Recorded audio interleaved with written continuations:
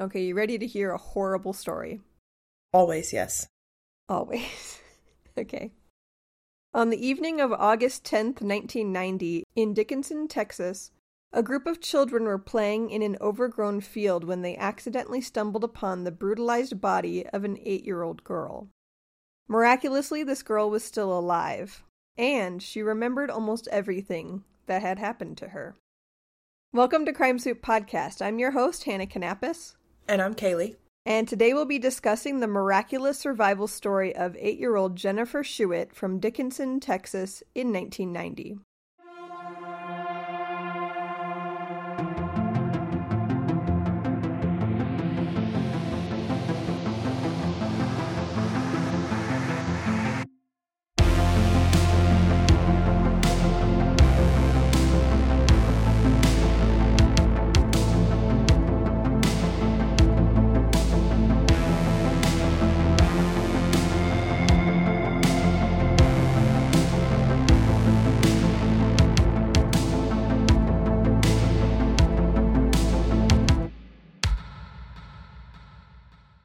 Please be aware we will be discussing elements of child sexual abuse, although not in graphic detail, but please skip to another episode if you need to.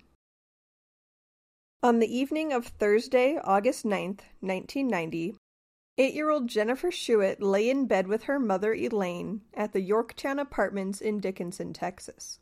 However, as little kids often are, Jennifer was restless that night and kept accidentally kicking her mom in her sleep. Annoyed by this and needing to wake up in a few hours for work, Elaine told her daughter she needed to go back to her own bedroom that night about 2:30 a.m. Jennifer remembers returning to her bedroom that night, but instead of going back to sleep right away, she turned on her bedside lamp and fell asleep after reading some books. The next thing she remembered was waking up in the arms of a strange man as he ran with her down a sidewalk. She tried to scream, but he covered her nose and mouth with his hand. That's crazy that she didn't wake up during, leaving the house or anything. Was she drugged? Anyway, sorry, continue. I mean, it was really early in the morning, so she was just sleepy. Also, think about when you were a kid, your parents would just kind of scoop you up and move you around the house. That's true. And I'm usually sleepiest, super early in the morning, like that, for whatever reason. Yeah. The strange man then placed Jennifer in his car and drove away with her on his lap, telling her that everything was going to be okay and that he was an undercover police officer. Eventually, they pulled into a familiar location, the parking lot of her elementary school where Jennifer had just finished the second grade. They stayed parked in the parking lot for a while, where the strange man told her to just watch the moon until her mom arrived to pick her up, but her mom never came. It was during these moments in his car that the strange man seemed obviously jittery and talkative, telling Jennifer that his name was Dennis, not realizing that this little girl was memorizing everything she could about his face, what he was saying, what was in his car, and where they were driving. Jennifer has said years later that this time spent in the parking lot of her elementary school seemed like Dennis was psyching himself up for what he intended to do to her. They then drove a couple blocks away, down a gravel road, and ended up at an overgrown field. This is when Dennis attempted to strangle her. Jennifer remembers blacking out only to regain consciousness as Dennis was dragging her by her ankles into the overgrown field. He dropped her legs, walked away, and she heard his car door slam shut before he drove away, leaving her in the dark field. She tried to scream for help, but no sound came out of her mouth. She tried to lift her head, but couldn't find the strength. She managed to throw her right hand up to her throat, which is when she felt the gaping wound in her neck. Dennis had slit her throat. But Jennifer didn't die. She remembers the sun coming up that day, and the clouds moving in the sky as she lay in that field, feeling powerless, not able to scream for help. She drifted in and out of consciousness as more and more blood drained from her little 45-pound body, surprised each time that she woke up and found that she hadn't died yet. She remembers ants crawling all over her body and painfully biting her. The most torturous part of her experience, however, was that she was close enough to the road that she could see cars coming and going nearby, but she couldn't get their attention in any way. Back at her apartment, Jennifer's mother awoke about 7:30 a.m. to find her daughter missing and Jennifer's bedroom window ajar, and she contacted the police. While police were the ones tasked with finding Jennifer, it was actually a group of children that accidentally stumbled upon her in the field. Jennifer laid powerless in that overgrown field for 14 hours. The sun was beginning to go down again when she felt somebody run into her foot. Some children had been playing a game of tag when one of them found her. She was life-flighted to John Seeley Hospital in Galveston, Texas, and immediately underwent surgery for the slash in her neck. The laceration went through her trachea but hadn't severed any major blood vessels, which is how she was able to survive. Doctors noted that in addition to the laceration in Jennifer's neck, she also had trauma to her face and had been sexually assaulted. A lot of the blood vessels in her eyes had broken from the multiple times Dennis had attempted to strangle her. Only a quarter-mile away from where Jennifer was found, police canvassing the area found some of Jennifer and the perpetrator's clothing in a ditch. Forensic DNA technology was still in its infancy in 1990, but police were aware that this clothing could potentially be tested and lead them to a suspect, so it was saved. Back at the hospital, Jennifer did everything she could to tell police about the man who had kidnapped her, but since she couldn't talk, she had to write everything down and try to communicate as best she could. 4 days after her arrival at the hospital, Jennifer met with a sketch artist to hopefully help police get an idea of what this strange man looked like. She told them he looked greasy, with what looked like a scar on his face, perhaps a smudge of grease. He had dark hair and a mustache. In addition to the composite sketch, after Jennifer regained her voice 6 days after surgery, she also described the man's car, including a rusted dent on the side of it. She described the beer cans in the cab and the packages of cigarettes he smoked. Despite all of this detailed information that Jennifer was able to describe, her case went cold. She returned back to school that fall, started the 3rd grade, and tried to live a normal life. But she never gave up trying to find the man who'd attacked her. Wait. She told the police this guy's name? And they couldn't find him? Yeah. That seems fucking insane. It's gonna get even crazier, but yeah, so she provided a composite sketch that she felt very certain about. How much they trusted her, I don't know, because she was only 8 years old, but she said that the composite sketch was accurate. She described his car, she described the dent in it, she knew what kind of beer he drank, what the inside of his car looked like, what his face looked like, what he was wearing, what cigarettes he smoked. This is insanely detailed information. And what town of Texas is this in? Dickinson? Is this like a small town? Yeah, it has to Not be. one fucker named Dennis that they could have looked into? That just feels weird to me. That feels, maybe I'm missing something, but that feels straight up lazy to me. Because what the hell? I don't care if you don't trust her. You look into it. Yeah, just wait. Hold on, I'm going to tell you more. Good God. So, years went by, and Jennifer graduated high school, she got married. Meanwhile, her case continued to get passed down to new detectives, and it remained unsolved for almost 20 years. Insane. It wasn't until a very determined detective named Tim Cromie was assigned to Jennifer's case, who got the FBI involved, that headway was finally made. And when I say that he was, especially determined, I mean he was just doing his job. Yeah, that's exactly what it sounds like. I was about to say, determined or just a guy actually doing what he's supposed to do? Yeah. Why wasn't the FBI involved sooner? This is literally the kidnapping, sexual assault, and attempted murder of a child. Yeah. Is that not terrifying enough to get the FBI involved? Well, the FBI was involved in the beginning as well. It just didn't go anywhere. And I think after it went cold, the FBI wasn't involved anymore. It was just local detectives, and it just kept getting passed down as people changed jobs. Yeah.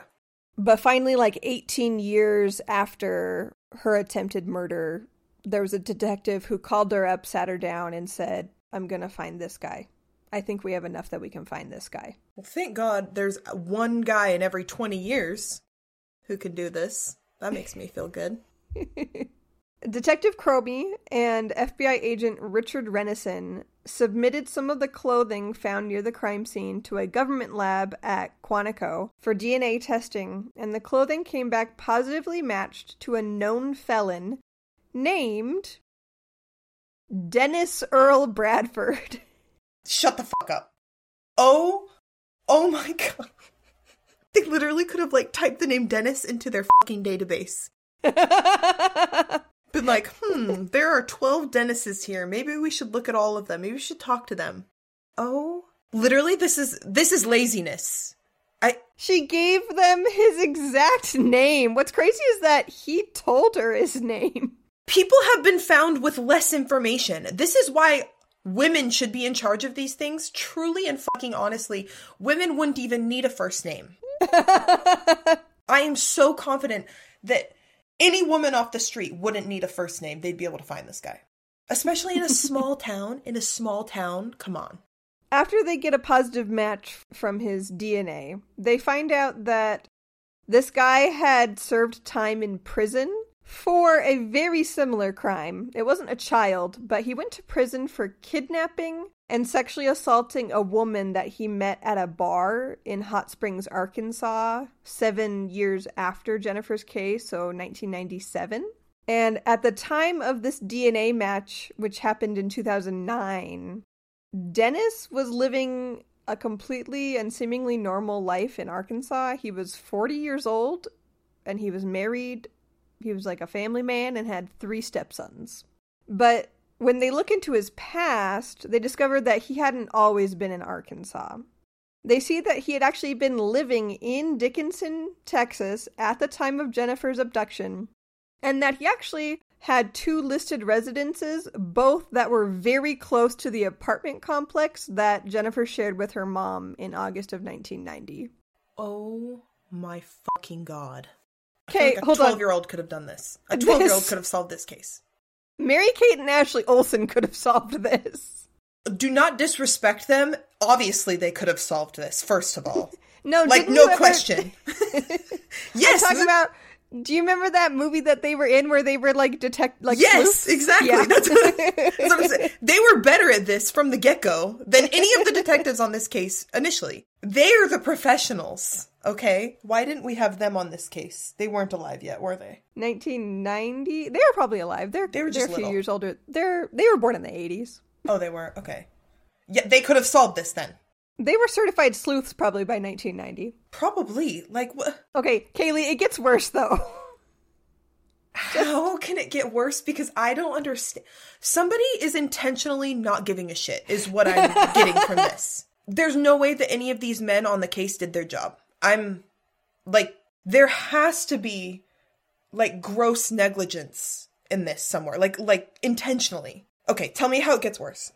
So, what's more, when police looked up his driver's license that, like, his photo ID that he would have had in 1990 whenever it occurred, it was basically identical to the composite sketch that Jennifer had helped develop only 4 days after her attempted murder.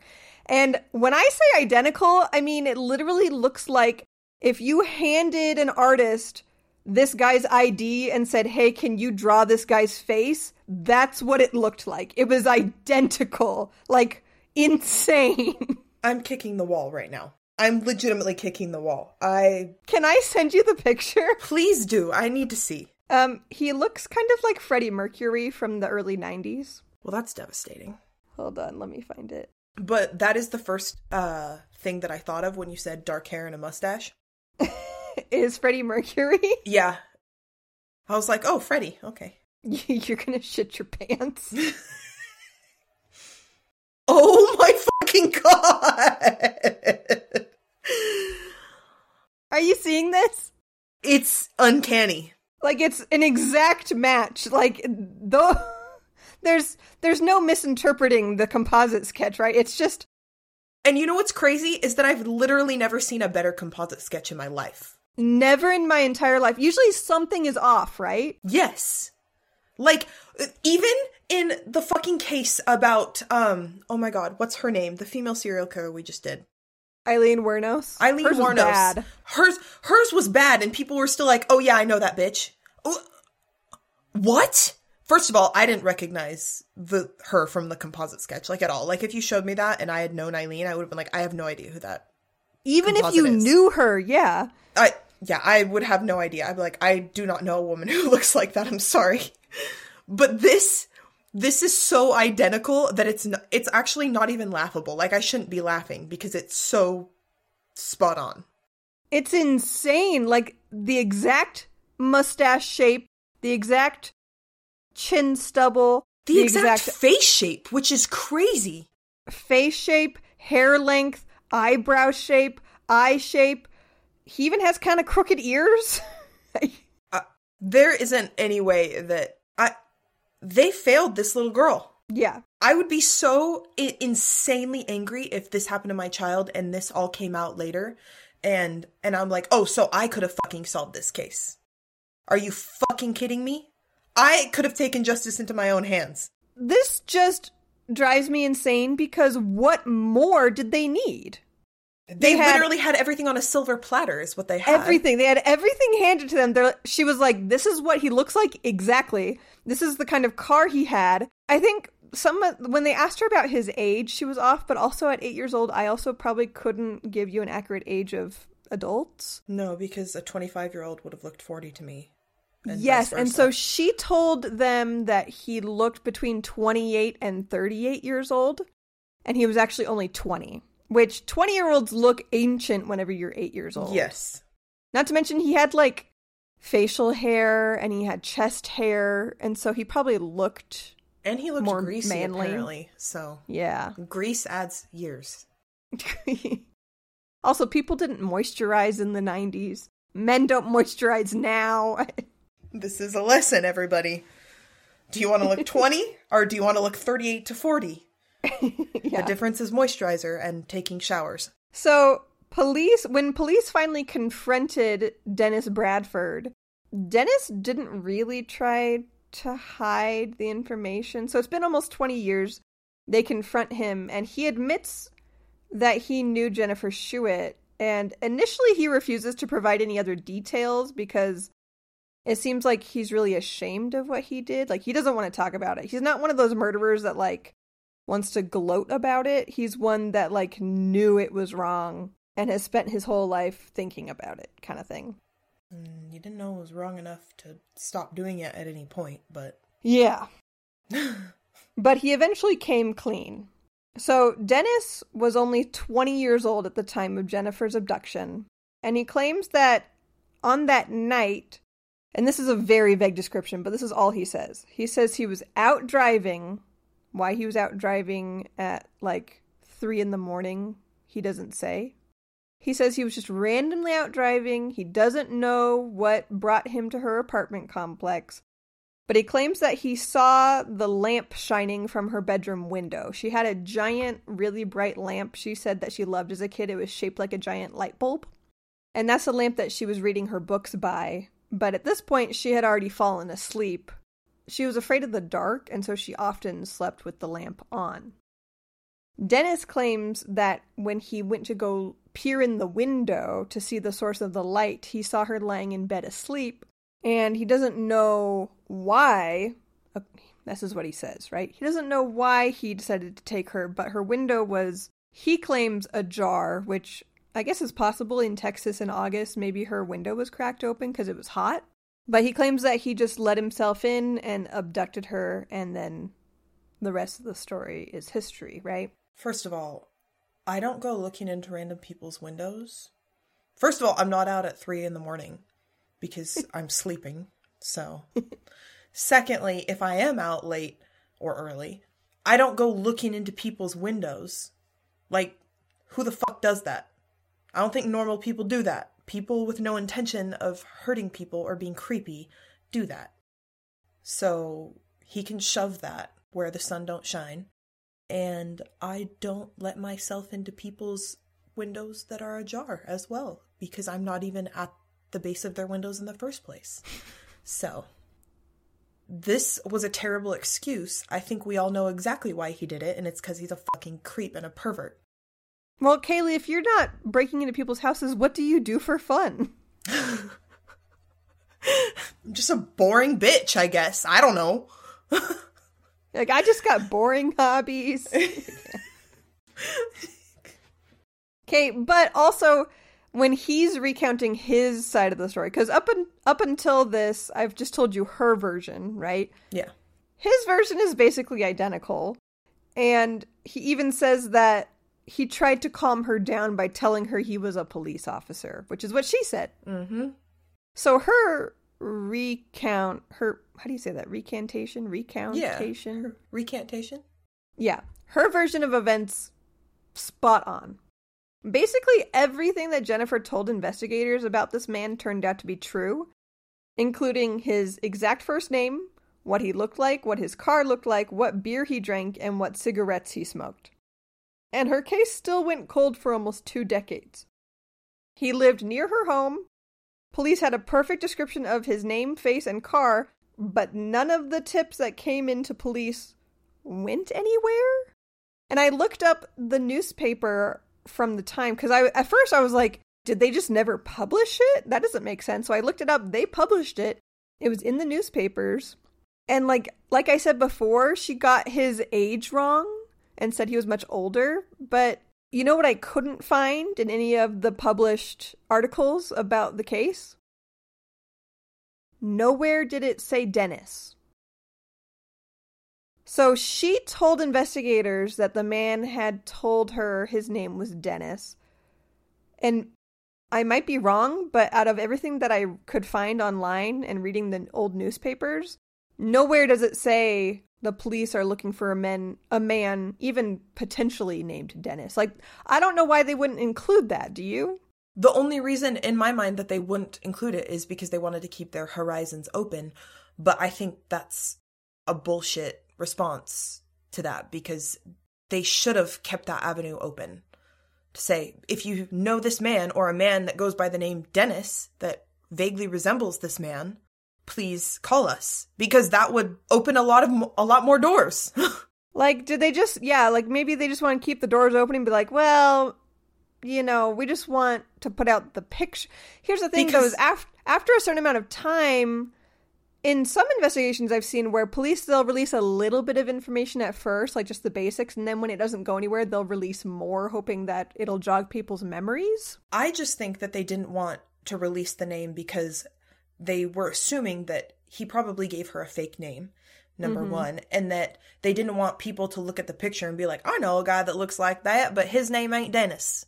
So, not gonna call in. But I think that might be underestimating the general public, but I don't know. After dealing with the general public, maybe not. But either way. But could they just say, like, might potentially go by the name Dennis? Like, even if you just don't say, like, his name is Dennis, but just potentially his name is Dennis, wouldn't that be would have been the right thing? I think that would have been the right thing to do, personally. And also, what I am desperate to know the percentage of crimes actually solved by this police department, because I'm sure it was close to 0%. If they had all of this information, which is basically the best case scenario, the best you can possibly hope for is everything that she gave them, right? Like, in most cases, you get less information than that. In most cases, you don't even get a fraction of that information. And cases can still be solved with less information, with lots less information than what she gave them. So their rate of solving crimes was probably in the negatives, actually, because there's no fucking way they got all of this information and they did nothing with it. I don't understand how this wasn't like a huge fucking deal. Because this case literally sounds like something that would come in a box as like those catch a killer boxes. Yes! That like gives you all of the important information and it's just like a fun party game and everyone ends up solving it. Yes. Yeah. Did Jennifer end up suing the police department? I don't think so, because, I mean, they did eventually solve it, but let me tell you how it ends. They arrest Dennis Bradford. He makes a confession. He was arrested in October of 2009 for the rape and attempted murder of 8-year-old Jennifer Schuett. But she never got the chance to face him in court because he hung himself in jail while waiting trial. That's unfortunate. Yeah, so she got very little closure out of it. And actually, one of her biggest advocates was her grandfather, and he died, like, earlier that year before they caught him. So he waited, like, 20 years. And apparently, he would go into the police station, like, once a month to try and get updates and, like, put a fire under their butts about his granddaughter's case. And then they finally solved it, like, months after he died. And I'm like... That's so sad. I hate everything about this fucking case. I just do not understand. I really don't. This seems insane. They did not put their whole police sussy into this. No, they eventually solved it. Do you want to hear her victim impact statement? Yeah, is it going to make me cry? So, obviously, Jennifer was really upset. In fact, after Dennis Bradford was incarcerated and he was put in jail, she specifically told the police, like, do not let him kill himself. Mm-hmm. And they couldn't even do that. So 20 years to the day after her abduction, on August 10th, 2010, she went to Dennis Bradford's grave and she read him her impact statement. So through tears, she said to him, Dennis Bradford, I waited 19 years, 2 months, and 3 days to find out your last name and for you to be caught. You chose the wrong little 45-pound 8-year-old girl to try and murder because for 19 years I've thought of you every single day and helped in searching for you. In my heart, I knew you were out there, alive, either in prison or living a lie, and now, I know listening to my heart all of these years, and never giving up on finding you, I was right. How validating must that have been to, like, you just know, like, she knew in her heart that he was still out there, she knew his name was Dennis, she knew what she saw, she knew what he looked like. How frustrating it would have been for her that she knew all those details and seemingly did everything right to aid the investigation, and it went nowhere for almost 2 decades. But imagine at the end finding out, like, yes, his name was Dennis, and yes, this is exactly what he looked like, and yes, he lived right down the road from me, and now I know his last name, and it's case closed, but she never got to face him in court. I don't know. That's upsetting to me. It's extremely upsetting. And I think for me personally, that would drive me, I would need to go back to therapy if I wasn't in it already, because it would feel like nobody fought for me if I were in Jennifer's shoes. It would feel like nobody cared enough to really fight for me because all of the information that I gave them was spot on. It literally just came down to some DNA testing. Like that. And that's lazy work, honestly, because number one, they had DNA testing in 1990, although it wasn't awesome. They had it much before 2009 when they finally sent it in, though. Yeah. They could have solved it with just by DNA alone in the next couple years. Well, they finally got around to it in 2009 because I guess they got a grant. So, like, there's a lot of cases that could probably be solved right now, and police know that they could be solved right now. It's just a matter of funding, because police departments don't have enough money to submit DNA testing for every single case where there's DNA present, right? But I mean, this is a huge case. This is the kidnapping, rape, and attempted murder of a little child. This should be the highest priority of any department. Yeah. And if they had been able to do their jobs a little bit better and find a suspect, then the FBI probably could have gotten them a grant or even just sent off the DNA testing themselves on their own dime because the case had been promising enough to do so, right? Like that, it seems like nobody really did their jobs. This was upsetting. I don't know how to end this on a happy note. Thank you for joining us at Crime Soup today. We hope you enjoyed this story. I didn't, for one, personally. No, honestly, it was not here for your enjoyment. It was here to ruin your day, just like always. To make you angry. If you're listening to this podcast hoping that it's going to improve your day, I'm sorry to say that that's probably not the case. We're trying to radicalize you. Shh, Kaylee, don't tell them that. But if you'd like to tune in next Tuesday, we're going to have an all-new story. Crime Soup is also on social media. You can find us on TikTok, Instagram, Facebook, YouTube, you name it. We also have a website, crimesouppodcast.com, where you can buy Crime Soup merch, and you can also listen to all of our past episodes. Again, we'll see you next Tuesday. Stay safe, and bon appetit!